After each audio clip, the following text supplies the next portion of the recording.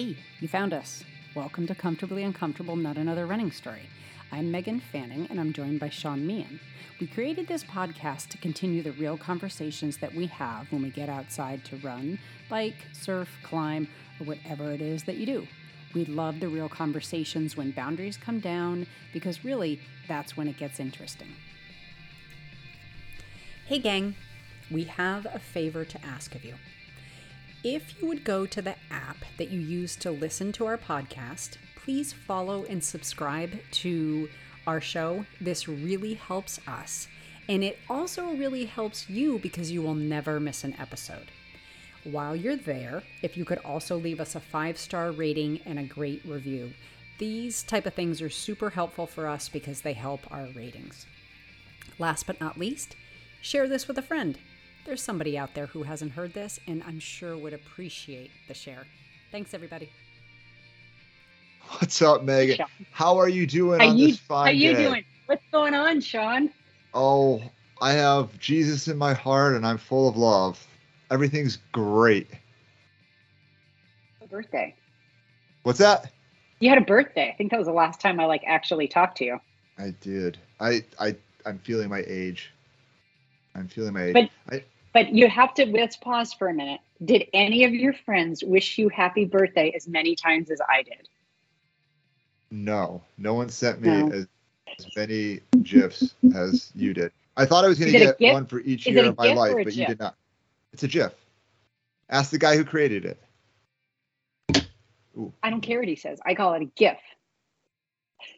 But anyway, yes, I did send you a number of happy birthday wishes. I didn't want you to feel neglected or like I wasn't paying attention to you. Oh, that's so nice. I know. I am really feeling my age today. Why's that? So we're gonna get into like what happened this past weekend, but before we get into that, I've kind of changed my training focus this past week. Not necessarily in light of events this past weekend, but just I want to reset, refocus. And so I've shifted from running as a primary focus for 6 to 7 days a week to doing Brazilian Jiu-Jitsu for like 2 to 3 days a week, mountain biking for about 3 days a week, lifting weights for about 3 days a week, and running for 2 to 3 days a week. So let me ask you, which actually might be more work in total than. I probably. When you're doing your jiu-jitsu, do you just do it in the basement, like by yourself? Oh no, What do you do? I have a coach in the gym. Oh really? Oh man, I wish I had that up here. Because when I do boxing workouts, I'm just in my basement by myself. Or if I'm lucky, I have somebody hold the pads for me, but I don't have a place to go. Yeah, my son's been doing Brazilian Jiu-Jitsu for I guess 3 or 4 years now. And he was part of a gym that was closer, and one of the coaches left that gym and kind of started his own gym, and he had a good relationship with that coach. And so when we made that move, I had gone to like several practices, and it kind of brought me back a little bit to the way he runs his classes in his gym, and the way his gym is structured really took me back to where like I had started with like Brazilian Jiu-Jitsu and MMA and the gyms that like I worked out in when I was in Virginia. And I was like, oh, that kind of feels homey and like it's something I'd like to do. But the focus is always running and running and running and running and running. Mm-hmm. And it's hard to, when you're in a training regimen for whatever you're doing, for racing and big racing, your focus becomes very singular. Yep. And so because of that, it's like hard to, I can't run today because I'm going to go do jiu-jitsu for 2 hours, or like do some kickboxing or Muay Thai and boxing and for an hour and then do jiu-jitsu. Like you just don't have that flexibility. There's only so much time in a day, and you're only afforded so much time. So you're training like me now. So it's but yeah. God damn, fucking my upper body hurts so bad. I mean, everything hurts because it's just shit that I don't normally do. Mm-hmm. It's mobility that I don't normally have to try and possess. It's gonna suck for the next like 3 or 4 weeks until everything gets adjusted to it. I have found, since I'm not running as a sole focus, and I've been doing that for let's say 1 to 2 years during all my surgeries. I am more mobile. I am definitely stronger, and I'm more flexible. The other thing I notice is my entire life, I've always had that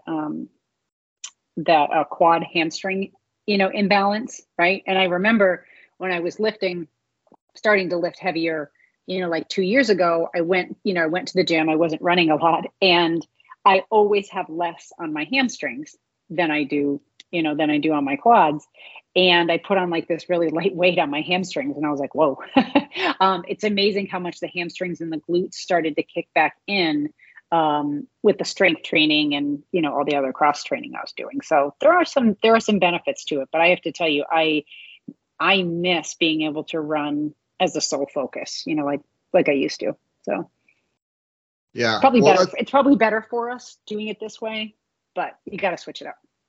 Well, it's kind of, I mean, for me, I mean, I lifted weights during my run training pretty much up until 2 months before Western States, and then kind of dialed it back to body weight exercises for about a month, and then almost nothing for about a month going into Western States, just kind of mobility and stuff to stay loose.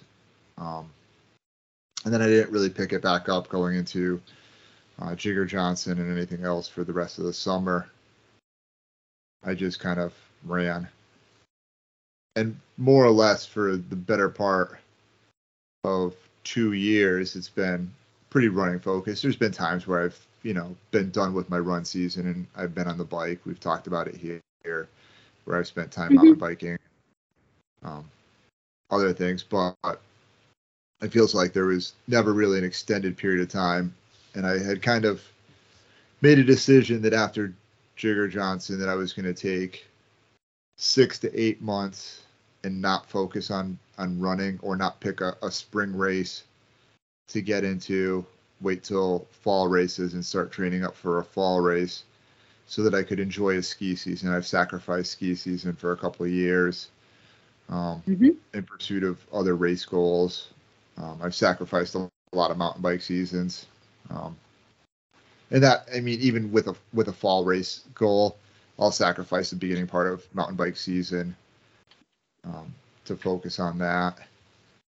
But are you happy? Are you happy about this switch up? Dude, I'm just tired right now. I can totally hear that in your voice. That's actually why I asked. I feel tired all around. It's been a very, not even just being done with race training and all that stuff. I mean, like I got done with race training, and like I said, my week was 2 days of 2.5 hour mountain bike rides, like 4 hours of jiu-jitsu, 3 hours of lifting, 2+ hours of running still, and then I'm gonna go lift after we get done with this. Like, and do you know what, Sean? It's just a lot, and I'm old. So here's being old sucks. Even, like we've talked about this many times. Even coaches need coaches, therapists need therapists, doctors need doctors, right? But it sounds like the cross training is a really good idea, but you may need to just step back and take a day off. You may need to just dial it back, because your body, you're still in it from Western States. You're still in that recovery. You're still in it from Jigger Johnson. You haven't recovered yet. You're recovering. Yeah, 100%. The yeah, I just Megan, to be 100% honest, I probably just need a really good night's sleep. We've had several late nights for compounding reasons, and then compounded with early mornings for other things, and just I feel like one good day of sleep might reset everything. I never know what day it is because of all the shift work I do. I think it was Friday. I was so miserable and so cranky. And then we went to a funeral yesterday. I came home from the funeral. I took a nap and took a nap for about an hour. And then I actually slept last night and I feel like a new person. I don't have that like cranky on edge anxiety. Yeah, sleep makes a huge difference. Yeah, 100%. And most days, most Fridays and Mondays, I work from home, so I get a little extra. It eliminates an hour commute, right? So yeah, it affords me too. Yeah, little extra in that regard. And then, but like I said, every day's been just cramming the very last of summer before the kids go back to school. My wife, who doesn't ever want to be involved with people, decided she wanted to have an end of summer party because she has issues with the end of summer. She gets depressed. Seasonal depression comes upon her once the days start getting shorter and winter's looming, and she's having, I guess, matriarchal issues where she's feels like our children are growing up too fast. And so I kind of I feel Carrie's pain. We have our 18-year-old is leaving for college. We're bringing her up on Thursday morning over to New York, and we had her party. It was last weekend, last Saturday. So we had a bunch of people at our house. All the grown-ups were here during the day. A couple of people stayed over, and then all of her kids. I mean, she had, I don't know, 20 to 30 teenagers here at night, and a bunch of them slept over. Yeah, it's a lot. Just wait till they go to college. I can't wait, Megan. There's a much different, I think, parental feeling from being a father and being a mother. I mean,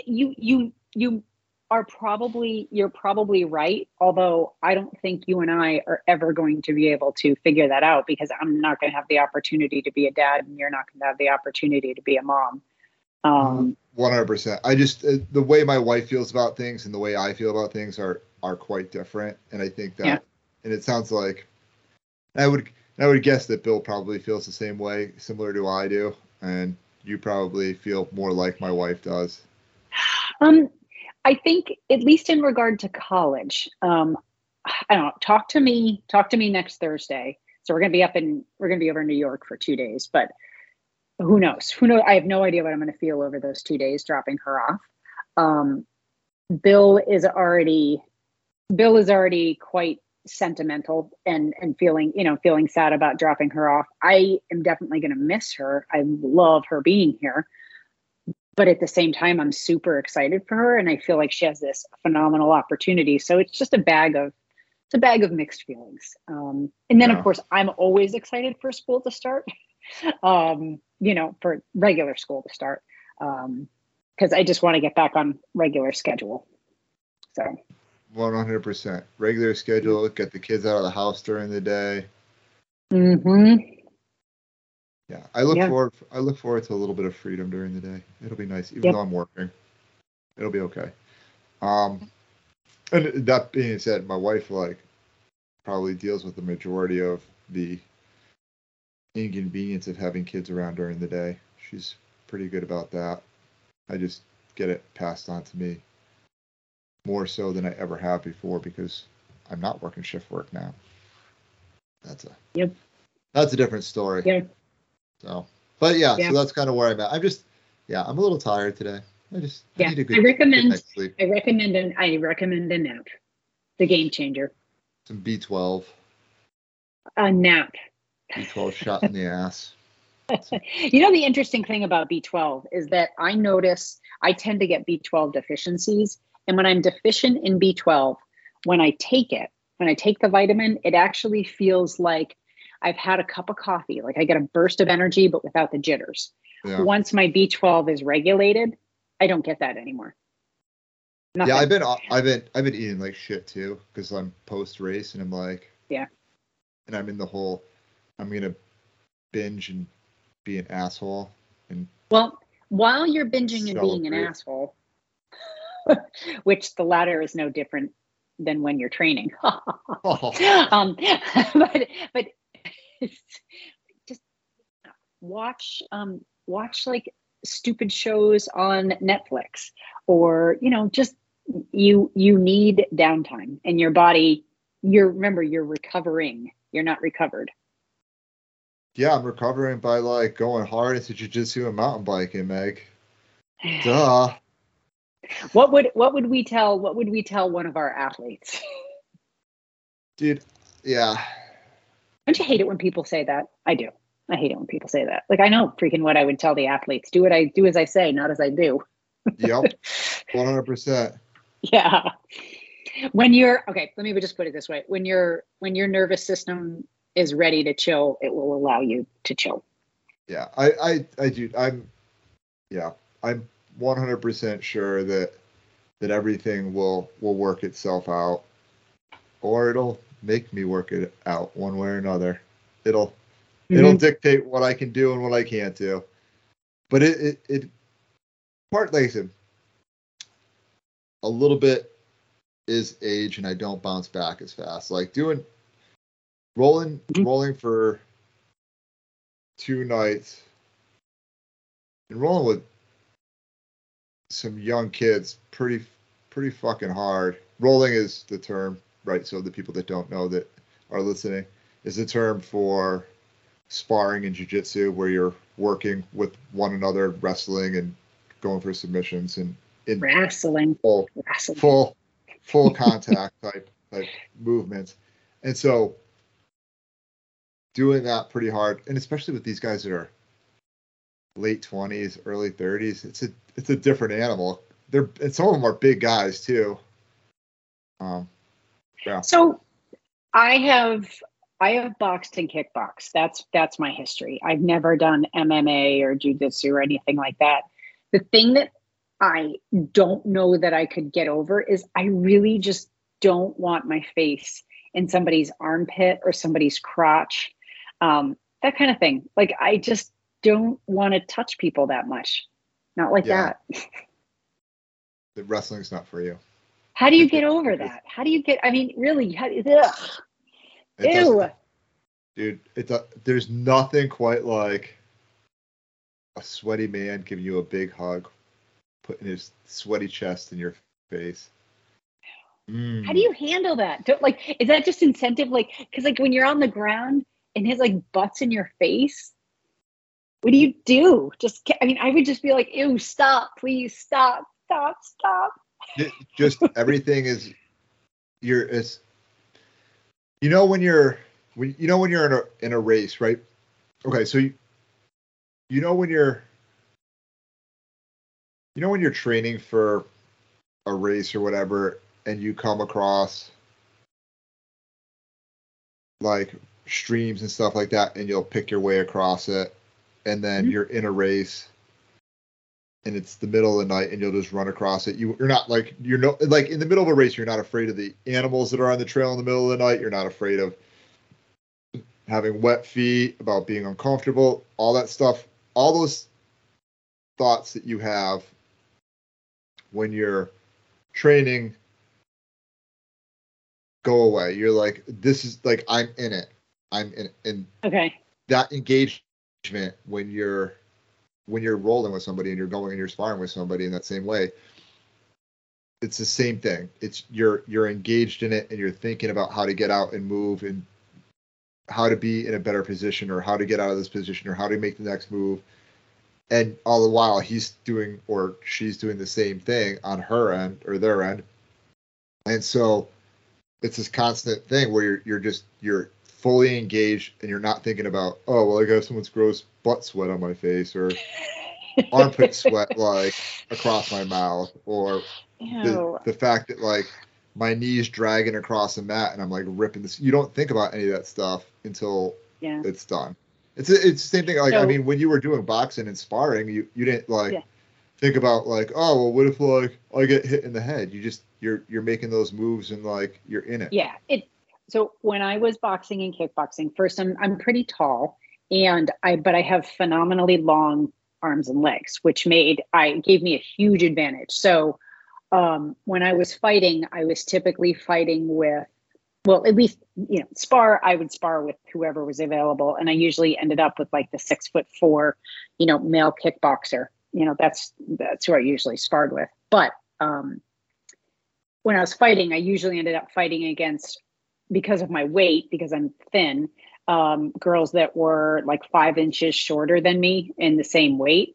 So I knew that as soon as, if they got on the inside, right, I'm doomed. They're going to just pound me. Right. Yeah. So my goal was always to keep them at like arms and legs distance, because if I kept them at arms and legs distance, then they typically can't reach me.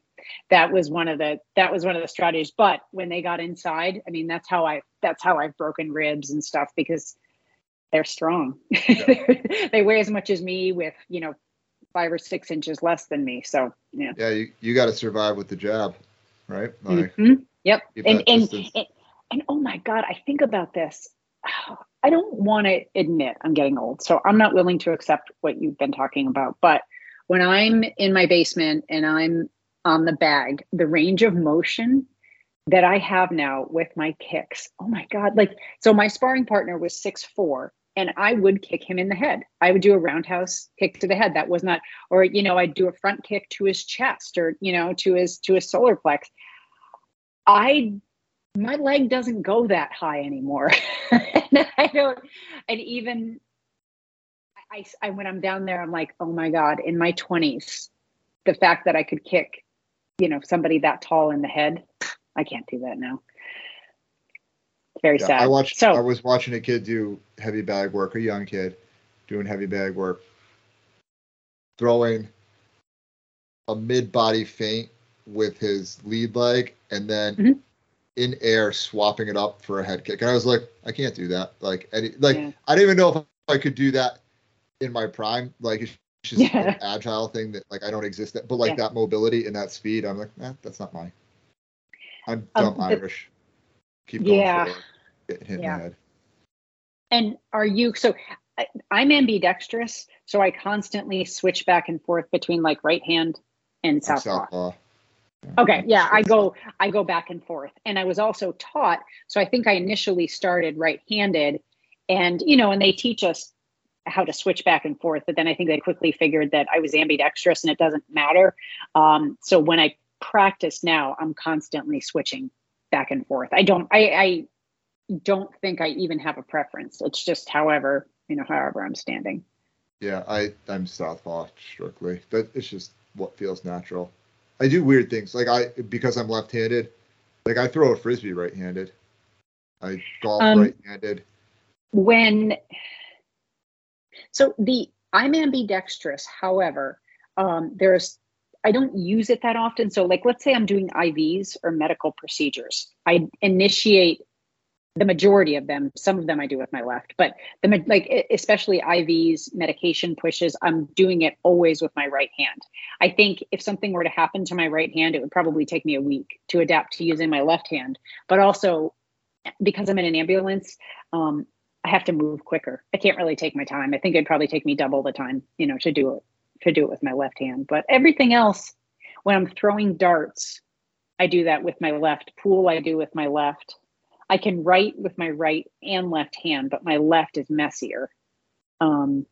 Shooting pool, but I don't switch back and forth. Is your lead hand your left hand, or your lead hand your right hand? Hold on, I gotta think about this.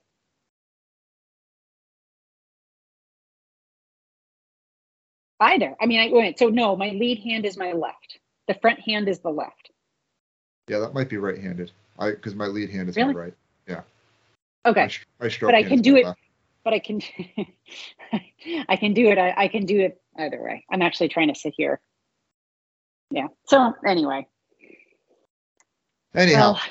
Yeah. So we digress. But definitely game changer for me for over the last 2 years to switch things up and do as much cross training as I am. So I know it'll benefit you.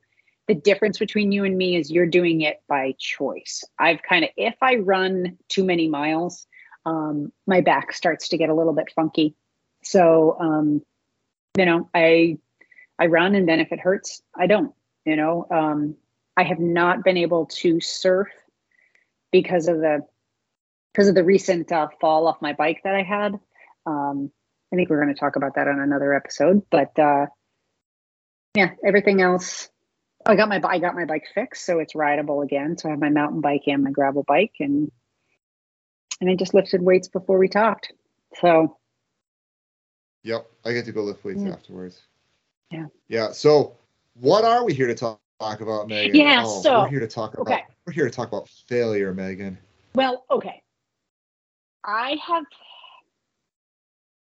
gonna intro this if it's okay with you. You had this race, and you did what we call a DNF, which means did not finish. And when we're doing these longer races, it happens. And I do believe this is your first DNF. You can correct me if I'm wrong. Oh no, you're 100%. I've never DNF. Okay. I have always said that, and I don't consider somebody a real endurance athlete until they've DNF'd. And the reason I say that is because the pain and discomfort that you are probably feeling from that DNF adds a level to your athleticism that I don't know that you can get any other way. I mean, there are plenty of people who are never DNF that are amazing athletes. I'm not saying that. I'm just talking from the psychological side. When you have a DNF, it freaking stings and it hurts. So yeah. So Jigger Johnson, what was the plan and what happened? Yeah. So Jigger Johnson, I think if you're listening to the Phil Karsha episodes and you've gotten through part 2. And we also talked about it with Mindy Randall when she was on. We did talk about it with Mindy, which was forever ago. So you can reference back to that. That was even before Western States. Anyways, with Phil, I think we just mentioned it in passing, but gives you a kind of a better idea of what it is in the whites. Even Phil Garcia said, "Whoa, the race is no joke." So it's a 100 and it's supposed to be like 100-mile race, and then it was like a 108-mile race, and I think all said and done, it's more like a 112-mile race. And when it's 112 miles in New Hampshire in the whites with 33,000 feet of gain and descent, because it's an out and back course, so equal gain and descent. It's a pretty brutal race. Can I interrupt for a little bit of background here? Hold on, because I want to give you some credit. We talked about this on our last episodes with Phil Garcia. The whites are a unique animal. There's many mountain ranges, but the whites are no joke. And, they're typically all, in the 4,000 foot range, some a little more. But the way the weather system is, it makes, and I'm not that kind of smart, so I'm going to just explain this like a big dink, but the conditions there change very quickly.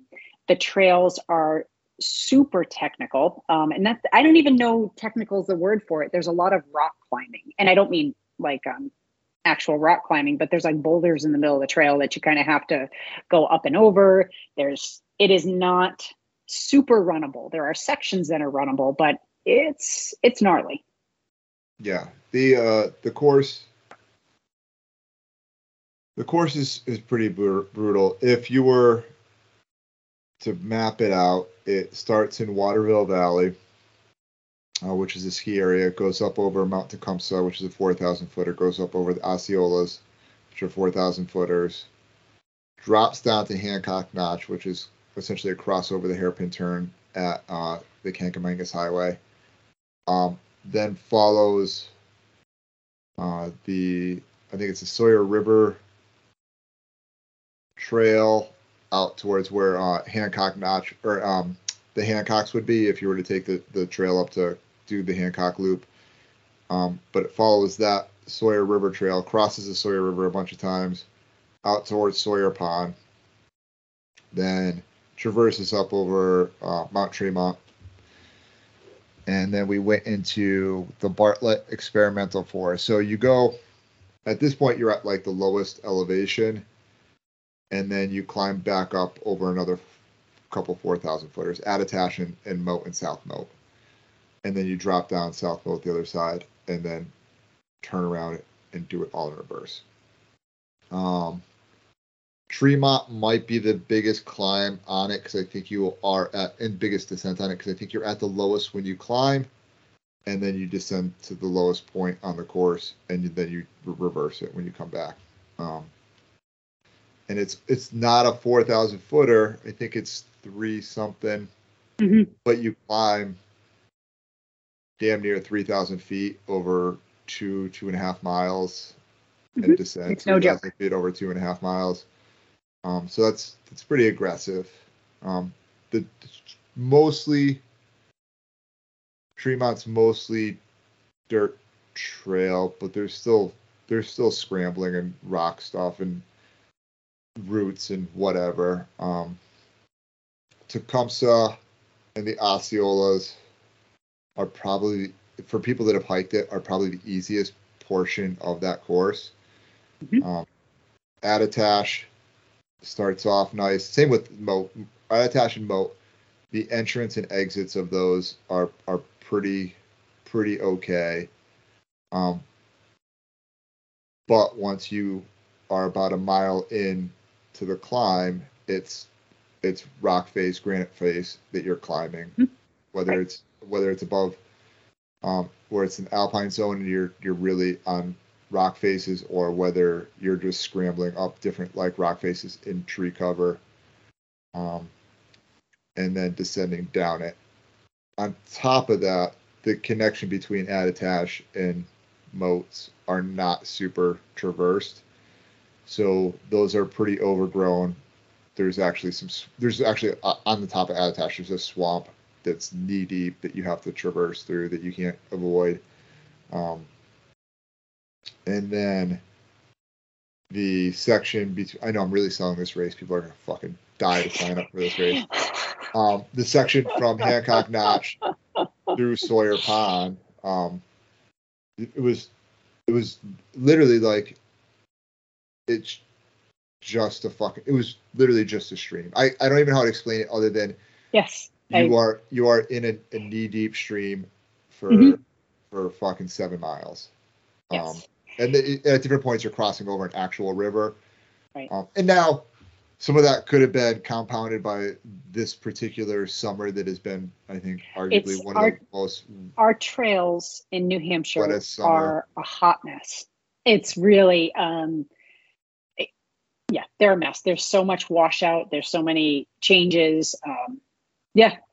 Everything. I mean, and that's just straight across New England. I mean, the trails in Connecticut are the same way. The trails in Vermont are the same way. Everything. We've had one of the wettest summers that I think anyone has remembered for a long time. So what happened to you on this gnarly course? So I went into the race post Western States. A bunch of my friends that I kind of train with and run with were doing this race. So there was 5 of us from Connecticut.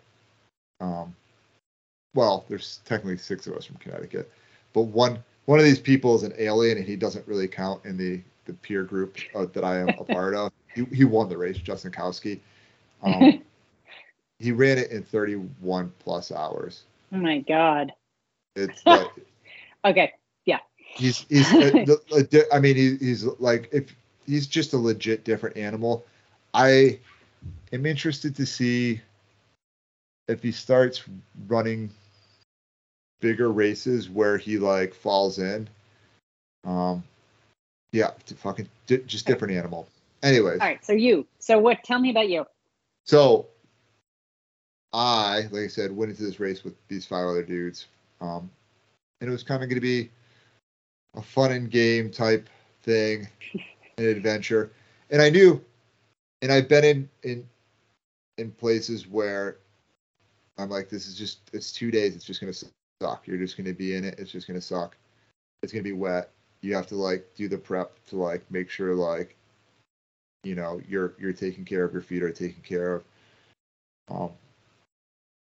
You have to have the gear. You have to have everything set up. You have to have a plan. All that was fine. All that was dialed in. No issues with that. You have to do the hike training. Got to do the hill repeats. Got to get the gain every week. All that was fine. Now, what I said was, this is a group run that we are all having fun on. It's not. It's a race, right? Like it's still a fucking race, yeah. right? Yeah. And at some point, whoever you're with is possibly, and I've done it, and like I've been on the other side of things where I was like, oh yeah, well I'll go in and have a group run, and then you're like, oh, I'm feeling good, and I know you guys are feeling like shit while I'm racing, and so I don't, so that's part of the dynamic. It's a race when it comes down to it. And I wasn't committed to the race. That's the long and short of it. My head and heart weren't fully committed to the race. My training.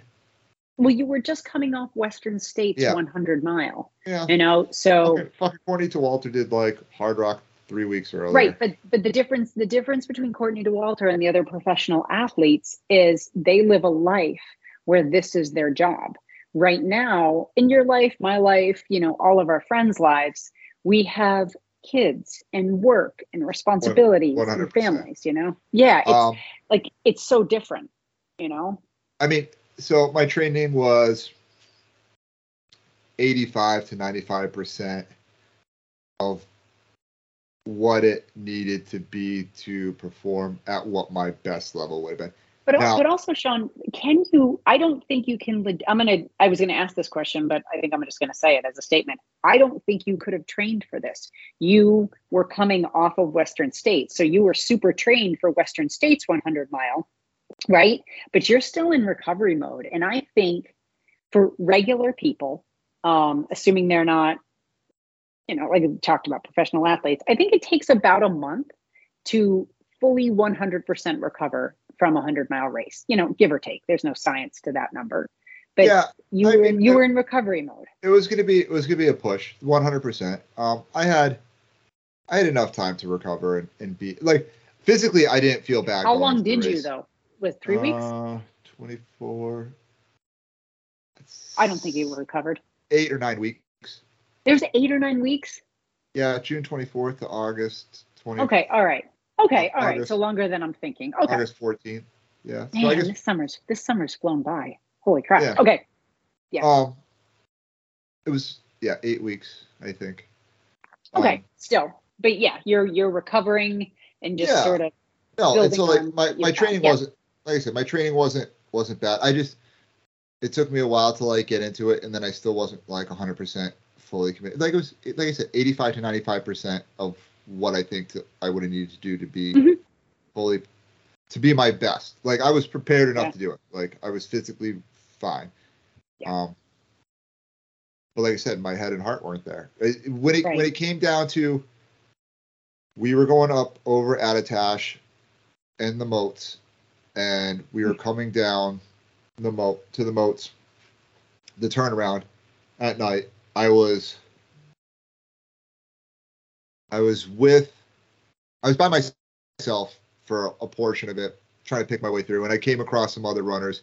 The group that we were together had split up. There was 2 guys behind me that were I think they were really sticking together, and then one of my buddies was up ahead. He had powered up ahead probably about 15-20 minutes in that section and it got to the turnaround probably about 25 minutes before I was going to get to the turnaround. And there was like another group of runners that I kind of had met up with to get to the turnaround. And because we were at a certain point, like the trail and your GPS and everything were not aligned. And the trail, because I think that some of the trail had been rerouted a little bit from what the GPX file had been. There was like a couple added switchbacks, and on top of that, you're on bald rock faces trying to follow cairns in the night, which is hard to do because depending on where you are, you might not see the next cairn to know that the trail is going this way, or so you're kind of like a little bit of wandering, and at this point it's like a little discouraging, and it's wet and it's granite and we're like slipping and falling. Yep. Mm-hmm. And it's not just me, like this is everyone. So like this is not exclusive to why I DNF'd. It's just this is just going into like the mental status of where I was. And so I'm getting pretty beat up. I'm alone. It's dark. And I'm coming into the aid station, and one of my I would say my teammates, but it's not, right? Like it's like I said, it's a race. One of the guys in the group is coming back out the other way. And I look at him, I'm like, I think I'm done. And he's like, yeah, they just told me I had to like leave now because I had so much time to get to the next aid station. I was going to be like a DNF and like blah, blah, blah. And the time he told me what he had to get to the next aid station, and this is not a knock on the aid station volunteers, but it took us 7.5 hours to get from where the aid station that he has to get back to, and it's the same, right? We're going the same point. It's the turnaround, so we're going back the same distance. It took us 7.5 hours in the dark, and he had like 9.5 or 10 hours, and they're like rushing him out of there like he has like 4 hours to get there, and he's never going to make it. And so he was coming out of there kind of in a panic, and I was like, I don't want to fucking grind, like, because my heart wasn't into it. I was like, I don't want to grind out over this thing that I just did and then DNF at the next aid station. So I was like, fuck it. I think I'm DNFing here. So why do you think your heart wasn't in it? My heart wasn't in it just because like I wasn't. Why though? Dude, I don't have my heart wasn't into it because it wasn't a race for me. It was a race to like have fun and like have a party, and like, and when that's what your attitude is, it's not about, it wasn't, my heart wasn't it to finish. Like I physically, like I said, physically I was fine. I got done. I mean, I hurt, like I did 56 miles and 17,000 feet of vert. It's very painful to do that. Yeah. But like my feet were fine. I wasn't too bruised up. I ran and rode the next days. I was fine. I wasn't too tired. Yeah, I just, once the group broke up and it was about finishing on your own, I didn't want to do that. I didn't want to do that to begin with. Like I went in there and I went in there and like I said, I knew that was a possibility. And by that was a possibility, I knew that was a likelihood because it's been every race that I've never stayed with the same group of people start to finish in a race. Never happened. Never. I've never seen it. I'm sure it happened. Me neither. But it has never happened for me. So once that dissolved, I didn't want to be out there anymore. I was like, oh fuck it. I'd just rather go home. My wife and my kids weren't there. If my wife and kids maybe were at the next aid station, I would have like been like, well, fuck it, I'll get to see my wife and kids. It'll give me a little reprieve mentally, emotionally, and maybe I'll like do it. It was like in the episode with Phil where he was talking about, doing the guidebook, redlining, and he was talking about like, I just would have rather been at home, like watching Netflix and spending time with my partner, and that's where I was. I didn't getting to the finish line and getting the belt buckle didn't mean as much to me as at that moment has going home and seeing my family. That's the long and short of it. And I'm not like, and that's not to put like blame on anyone or anything. It was just, no, I don't hear you doing that at all. I've been in that place. I know what that feels like. Yeah. I didn't want to be out there anymore. It was okay. Yep. My head and heart were like, at that point I had already, after Western States, I was like, I already made a plan. I was like, I'm not running a spring race. I want to, unless the immaculate happens and I get into Western States or Hard Rock, which is probably not going to happen.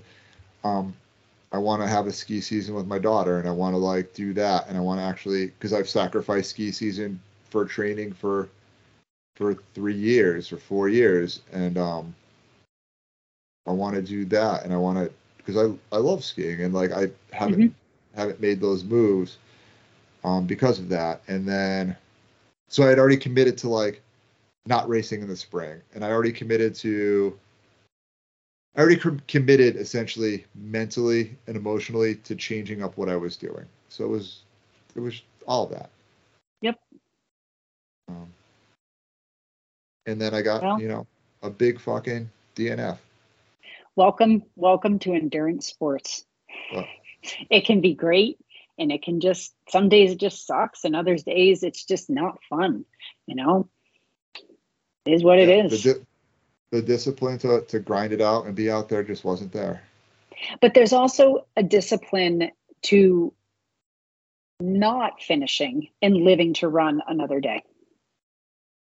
Yeah, but like I said, that wasn't my issue. My issue wasn't right. But I'm giving you. I know it's. But I'm giving you physical danger. Right, but the thing we forget in our society is that the body and the mind are one. They are not two separate things, and we separate them. Right. So it's like it's like my life's work. I think I have this discussion with somebody every single day. Your body and your mind are one. And when your brain is fatigued, your brain is your body. And that has a giant effect on your body, whether it's emotional or physical. And that is a tough course. And that is not a fun race. Well, I don't mean that's not a good race. I just mean that there's a lot of races that I would do for fun, just to go out there. That one, you have to be all in it, just because the course is so gnarly, and the conditions this summer are no joke.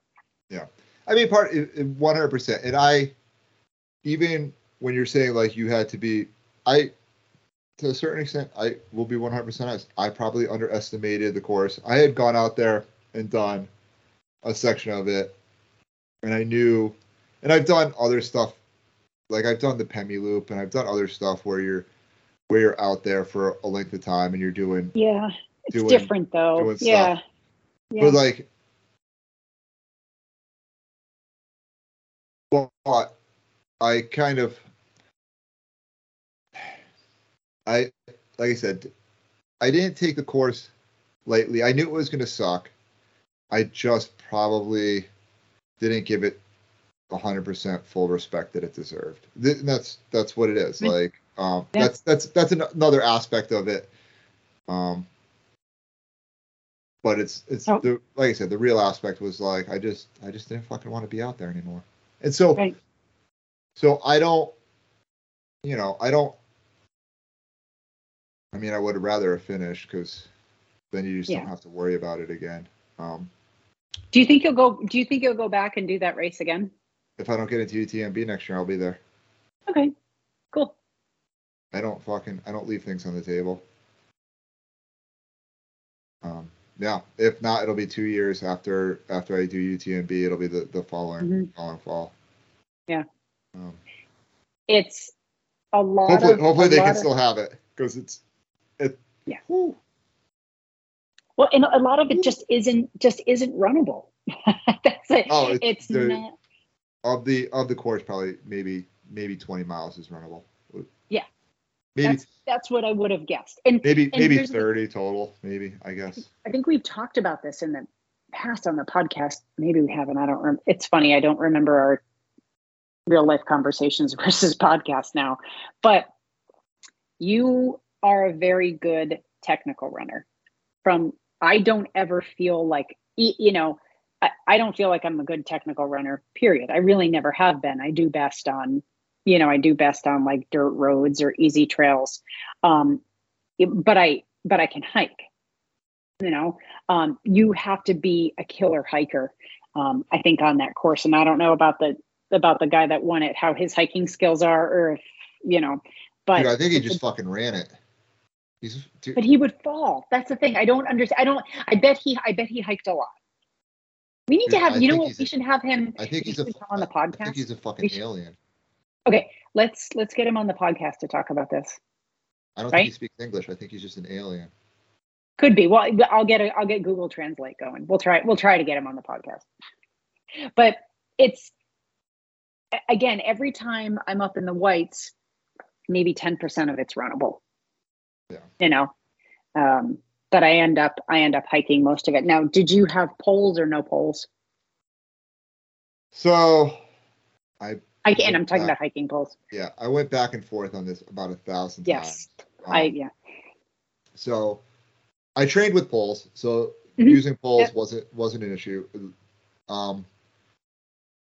And I had poles. Now, to do it again, would I have poles? At times they were helpful. Yeah. A lot of times I stowed them. Yep. And just because sometimes you're just scrambling up and down, and you can't use them even if you wanted to. Yep. That's and all the time I spend on the weights, sometimes I use them, sometimes I don't. I don't like it. It's not like UTMB where you have. Right. You went to. You're not using them a ton. Yeah, and UTMB, just for those who don't know, if you have poles, you have to have them on you at all times. If you don't, you can't pull them out. But the hard part is, for those who haven't been up into the whites, that if you have poles, it's kind of a pain in the butt to stow them. I mean, I don't know, maybe it takes a minute to lock them up and put them on your pack. But what I typically end up doing is I'll have the poles, and then if I'm rock hopping or something, I'll just like shove them under my arm, and put them there for, maybe about 5 minutes while I'm going over whatever boulders or whatever's going on. And then I grab them again. So I have never found a good solution to using them or not using them. But yeah. So the Salomon came out, if you use Salomon packs, Salomon came out with the Salomon quiver, which is that what you're using? Yeah, it's just it's literally like a quiver that you would put arrows in and it just attaches on the pack and attaches. That's kind of cool. So you don't have to fold them up. No, you still have to fold them up. So you fold them. Oh, you do? Okay. But it's not bad. It takes 2 minutes, but you throw them back there. But my dilemma is that, and because I have a spot on mine that I can easily put my poles in, but okay, I take a minute to fold them up. I get them in my pack. Okay, I get my pack back on, and then I don't use them for 5 minutes, and then I realize I need them again. So, yeah. Yeah. So yeah, and this, what's the best way? So some of the course polling is not out of the question, and then some of the course polling is completely out of the question. Now, so for example, going up out of the gate, going up to Tecumseh, you can probably use your poles the whole way up to Tecumseh, probably all the way. I think, to be 100% honest, maybe I stowed them at one section on a downhill, but maybe all the way through Hancock Notch, my poles were accessible to me. Then after you get through Hancock Notch and you're coming through into Sawyer Pond or Sawyer River crossings and all this.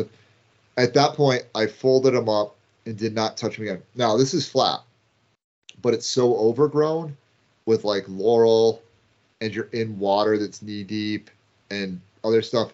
Maybe they would help you on stream crossings, but I even didn't find that, like, because you're literally crossing a river, and some people like to use them as stability. Yeah, no, I don't. Then I worry more about, like, I'm like, oh, well, like, I have to place my pole here, and I have to place and then I'm not thinking about where my feet are, and it's right. So I had them stowed for that entire section. I pulled them out for the climb up to Tremont, and I probably could have. I don't know. I think I probably used them the whole way up Tremont. That's a gnarly climb, but it's not super overgrown. It's not super, like I said, there's not a ton of rock scrambling, a little bit here and there. It's a lot of step ups on, like, over roots and like tree roots that are like growing and that create divots and whatever. And it's just a long climb. And same with the descent. The descent, you could probably stow them because you're kind of going downhill, but I had them out because you can use them as stability. Then there's through Bartlett, so you go down 312. It's into Bartlett, and then you can use them all the way through the first mile at Attitash with no problems. But then once you hit Attitash and you're on that steep pitch of climb, you don't need them again until you come back to that point and you're going back down. The whole way up Attitash, down Attitash, up the moats, down the moats, except maybe for the last run out of the moats. The poles are useless because you're on granite, so you can't bite into anything. Right. Or you're scrambling over rock, or I had them stowed for most of that section. So I probably used my poles usefully for, out of the 56 miles that I did, probably half of it. But I had to carry them for all of it, and that's annoying. So I have a little change of gear question. So how are you emotionally recovering from this? What are you doing to emotionally recover from the DNF? Jacking my dick, Megan. Can we say that? No. Am I gonna have to edit that one out? We'll leave that right in. Okay. All right. So it's been a nice podcast, Sean. No, like I said, aside from my pride being what it is and never having DNF, the reason I've never DNF'd a race, or the reason I've been legitimately afraid to DNF a race, and I'm going to be 100%, is because I'm afraid that it'll be easier the next time. Right? Like, it's like, fuck it. Mm-hmm. I've done it once. Like, I didn't die. The world didn't end. And do you think that's now having DNF? Do you feel like that's true? I don't fucking know. I won't know until I do my next race and it gets shitty. This is, like, just my opinion, man.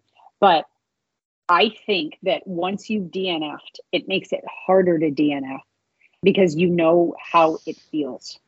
I don't know. I've seen a lot of people that have hit that DNF, and then it becomes very easy for them to pull the plug. This is for me. I think for me, I'm less likely to DNF because I've done it before and I know how bad it sucks. Maybe it's an individual thing. I think you've got a really good point there.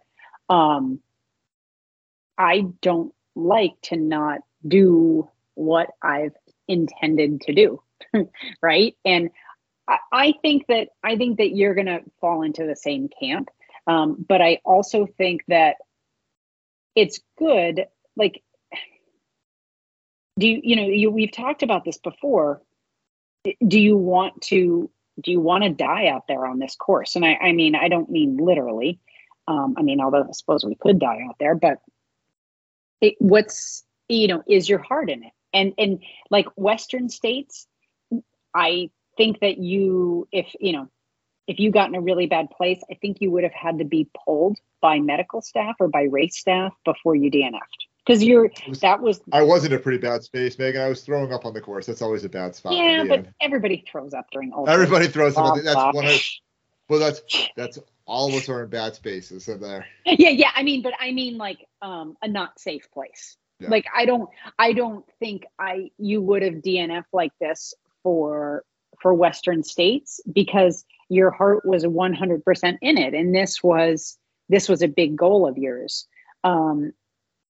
But like you said, your heart really wasn't in it. You weren't willing to die out there for this race. Yeah, 100%. And like I said, a friend of mine a long time ago, and so this to come back to like, will I DNF again? And I don't know.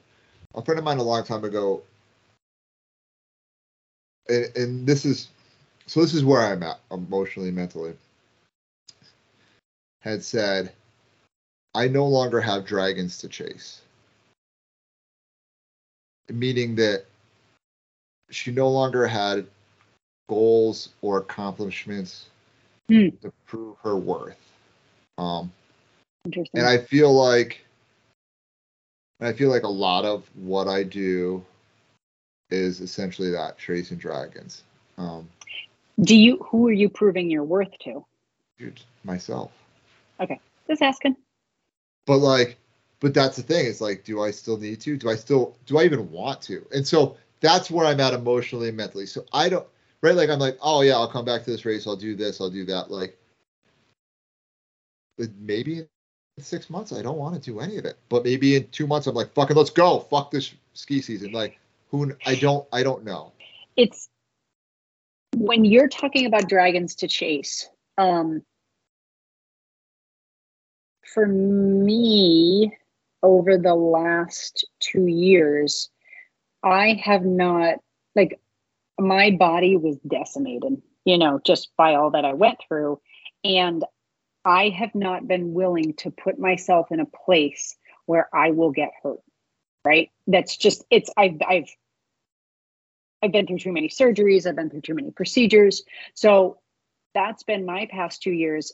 But in the 2 years, God, I've done a lot of interpersonal work and, on my self-worth and all that. What I seek, like, I think my dragons today are about adventure. Like, how fucking cool would it be to fill in the blank?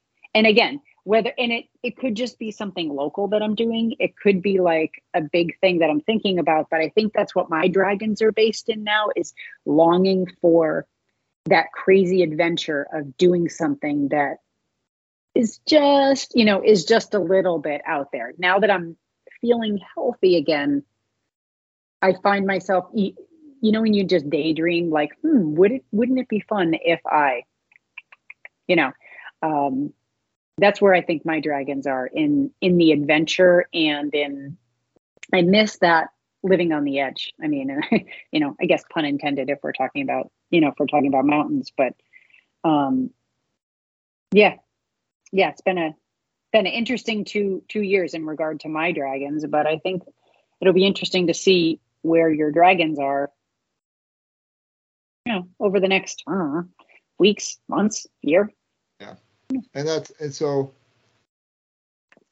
Yeah, so that's kind of right. Like, that's where I am, I guess, emotionally with that.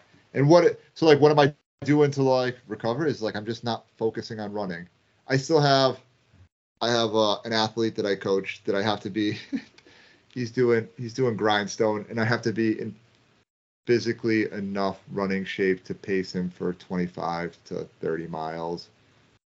I committed. Which section are you doing? Which section of grindstone? It doesn't matter. It's all. Well, because I was going to say it's a 100-mile race.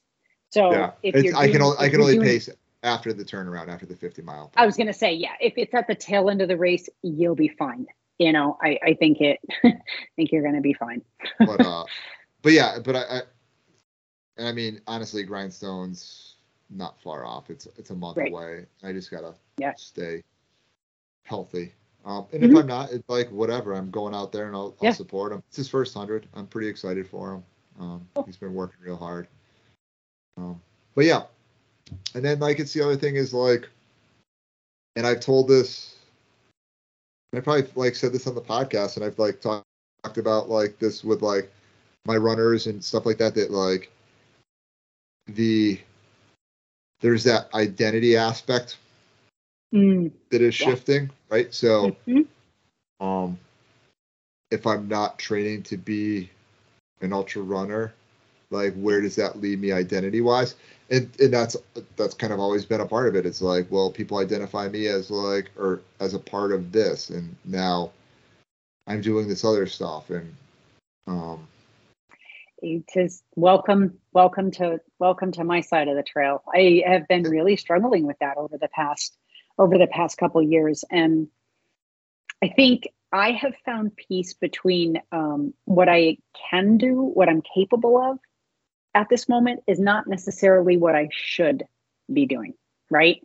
I could go out and train and race, but I feel like it would be a little bit of a step back. But on the other hand, it kind of sucks, it kind of sucks, but it was very nice. It was very nice to be out at Infinitus at the end of May. And I really I miss it. And I have missed it tremendously. Like that sense of community that you get in the endurance world when you're out with other people that are engaging in the same goals. We all struggle with that one. Yeah. And so, and I don't know. Yeah. Part of, so like that's an aspect of it, the identity thing. And one of the things that drew the shift is, and for anyone that doesn't know about endurance running, you spend a fucking shit ton of time alone. You can run with people pretty frequently, but no matter what happens, like you're spending, dude, if you spend at worst 50% of your time alone, you are crushing it in the social scene. Like, yes, absolutely. As far as that goes. And so part of why I was like, oh, well, like I want to do an activity and focus on an activity that is more group oriented. I like the jiu-jitsu side of things and the MMA side of things was because I kind of miss that team aspect of things, that group camaraderie that's on a daily. Like it's not just a once in a while. Like you need other people to train with in those regards. And so did I ever tell you about the first time I ever officially trained for a marathon? Did I ever tell you this? Okay, so when I was living in Austin. So I think it was my senior year of college. So let's say I'm 20 years old. Okay. And I started running with a group of women. Every Saturday morning we'd get together and then we were meeting at the track at UT like once or twice a week for speed workouts and stuff. It was great. So long run Saturday morning, I wasn't particularly training for anything. I was just liking running with these women. And we got to this point, I don't know, let's say our long run was up to, like 12 or 13 miles. We got to this point where I could finish the run or I could just keep going with them. Okay. Cause it was, kind of like back to the car and then back out again. And I just continued running with them because I was kind of happy. I was going their pace. I was totally fine.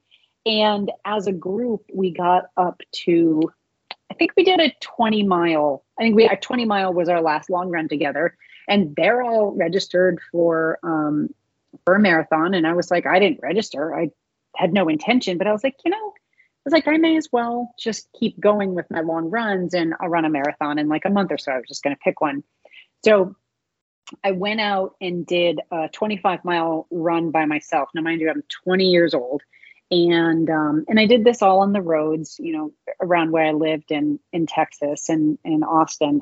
And it sucked so bad. At 20 years old, I was physically fine. I could not handle being by myself. So let's say that let's say that 20-mile run, I don't know, it's 25. Probably took me, I don't know, let's say a little under 4 hours. I was freaking miserable. I remember I could not be with myself. I could not be with the thoughts in my head. And I finished that run, got home. I was like, this sucks. I'm never running that long again. Yeah. It took me, and I was totally in it for the social scene, and it was not fun. And it's also, it's also really hot in Texas in the summer, but it's it a dry took a heat, while. Megan. Yeah, it wasn't, not in Austin. Austin is humid AF.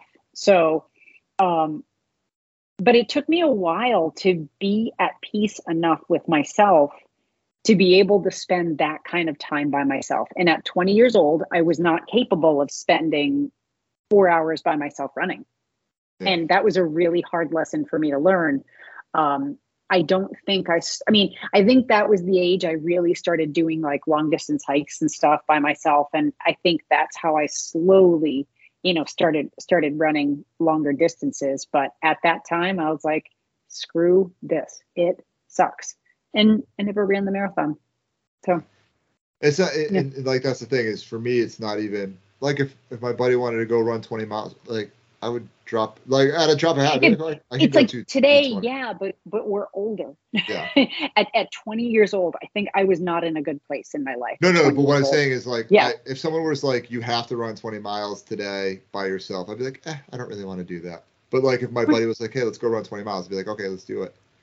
You know what I mean? Like, because like right now, like for me, it's like it's so when one of the things that, and I've talked about this with other runners that have worked with coaches and work with training blocks. I try, when I talk to my athletes and stuff like that, I try to, when you're in a training block, it is very solo. It's super selfish. And though there's room for flexibility, there's not a ton of flexibility, right? Like, you can only flex things so much one way or another. And so when I would be like out running, it'd be like, oh, well, like I have to do this type of work on this type of day. So-and-so is not going to want to do this, or so-and-so is not going to want to do this pace work, or so-and-so, whatever. So like you automatically just, boom, eliminate running with anyone. And that's solo. Maybe you can like work in someone else is doing something similar. You guys can kind of work it together, or maybe you guys can go to the track together, even though you're working different paces. Maybe that can happen. And then maybe you can work long runs together, but maybe you're going a little longer than that, whatever. So at some point, it's no longer solo. Like when you're in a training block, a lot of it is solo because it has to be. Yeah. And in this part of my running freedom with my training is because I'm not training for anything and I don't have any specific running goal. I don't really have any, to be honest. I don't have fucking any goals. Why don't you just have a goal to have fun, to just do what's fun? Well, that's the thing. Is like if my buddies want to go like run, and like I'll go run with them. That's like awesome. Yeah. Like, have fun. But if like no one's running, then I'll go to jiu-jitsu. Or maybe if one of my buddies wants to ride, I'll go ride. But even then, like if there's no one around, I'm gonna pick something up and do it because I have to be physical. It gets weird. Yep. Well, you are weird all the time. Don't blame it on that. Yeah, no, but like today I ran like 7 miles. This morning we had Canton puts on a 5K for the PTO fundraiser for. Oh, that was today. School. Yeah, so the Absolute 5K. So I was out there as a really as a volunteer.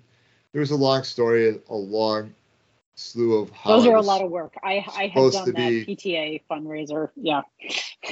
Supposed to be part of as an RD, but what, it doesn't matter. Yeah. Anyways, long story short, so I was out there setting things up, squaring things away, helping out, and And I got done with that. The race was over. Everything was cleaning up, and I was like, all right, I'm going to go for a run. And I went for a run. And it wasn't bad. It wasn't great. But, like, it was definitely more work than I, like, really wanted to do. If I was with somebody, it would have been fine. Yeah. But I was like, Yeah. this is just me. Kind of doing a little grind here still. Yeah. Yeah. So that's where I'm at. You DNF'd and lived to tell about it, my friend. God, yeah. Sucks. Yeah. But. Yeah, and like I said, the DNF is whatever. I thought like I said, I DNF before I ever towed the line. It didn't matter. When you're not fully committed, that's where you end up. Yeah. So that's that. That's my good times. You know, it can't all be rainbows and zebras, man. Dude, it can be though. You just need the right background. You can, hey, I got it. I have a nice background up right now. Rainbows and zebras. Rainbows and zebras. All right. On rainbows and zebras. What I'm almost afraid to ask. What no, hey Sean, what song did you pick? So I picked Jason Isbell? No. Brandi Carlile? I don't dislike Brandi Carlile. I like Brandi. No, I know. Those are just two people that just popped in my Side note, just being a pain in the ass. Zach Bryan has a new album out. Tyler Childers has a new album out. If you haven't listened to him, give him a listen to. I've been listening to Zach Bryan. Tyler Childers, I like his music, but there's too much cigarettes and cocaine drinking in it for me. I'm like, dude, I'm just really not that into cigarettes and cocaine. His new stuff is very religious. Really? Yeah, his 2 new albums. He went from cigarettes and cocaine to God? I think he's just yeah. Yeah, so I'll give it a listen. He is extraordinarily talented. I've been listening to a lot of Zach Bryan lately. His new album is.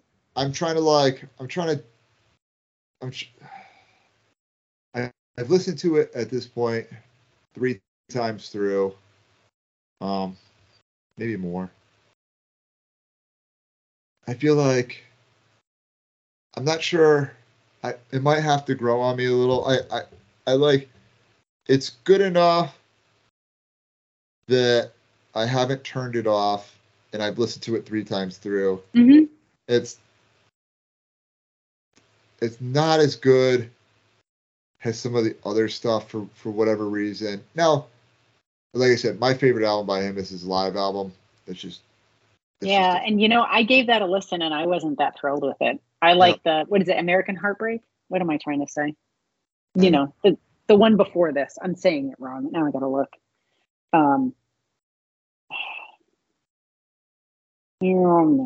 So yeah, it's. I want to see him live too. I would love to. I mean, his live album. His live album wasn't. Yeah, American Heartbreak. Okay, I'm not crazy. Yeah, it's his 2022 release. That's my absolute favorite. But yeah. Okay, so we digressed. Sorry, I totally interrupted you. Sean. No. What are we listening to? Yeah. So, anyways, so what are we listening to? So, a group got together. This is if we could segue any further away from Zach Bryan, it's where we're going to go with this. The lead singer from a band called Get Dead, the bassist from a band called NoFX, and another dude, and I don't know, got together and kind of formed this band. The lead singer from Get Dead and this other dude got together, and they actually brought some demos to Fat Mike, who's the bassist from NoFX, who also runs a record label, and was like, "Hey, what do you think of this?" And he loved it. He's like, "I want to play on it," and they put out an album.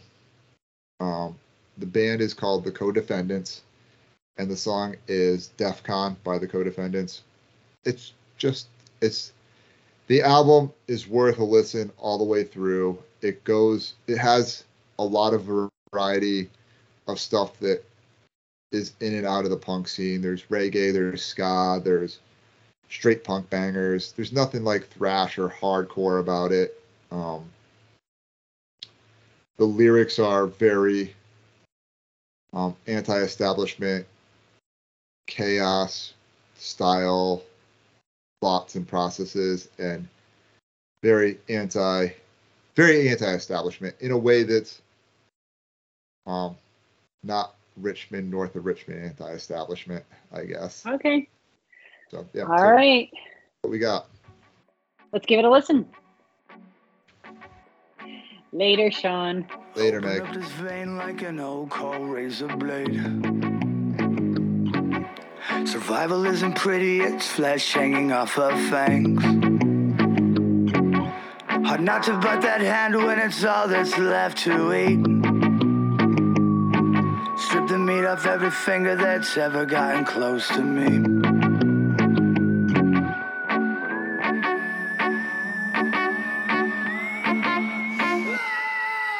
Try to steal some air before the pain crashes back down. They'll be out to paper, it's a low worry by now. You can always just shoot yourself in the face.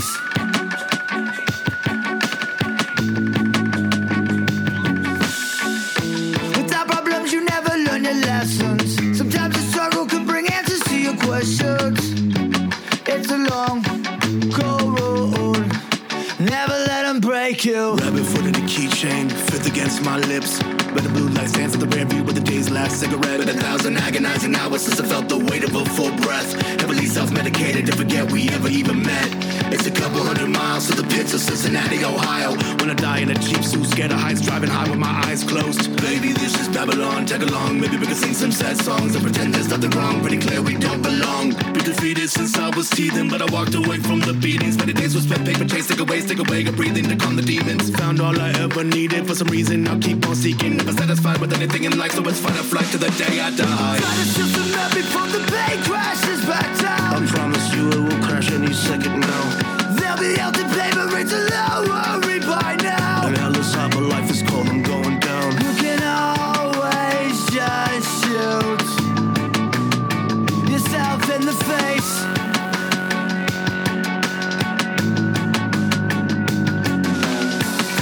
Without problems, you never learn your lessons. Sometimes the struggle can bring answers to your questions.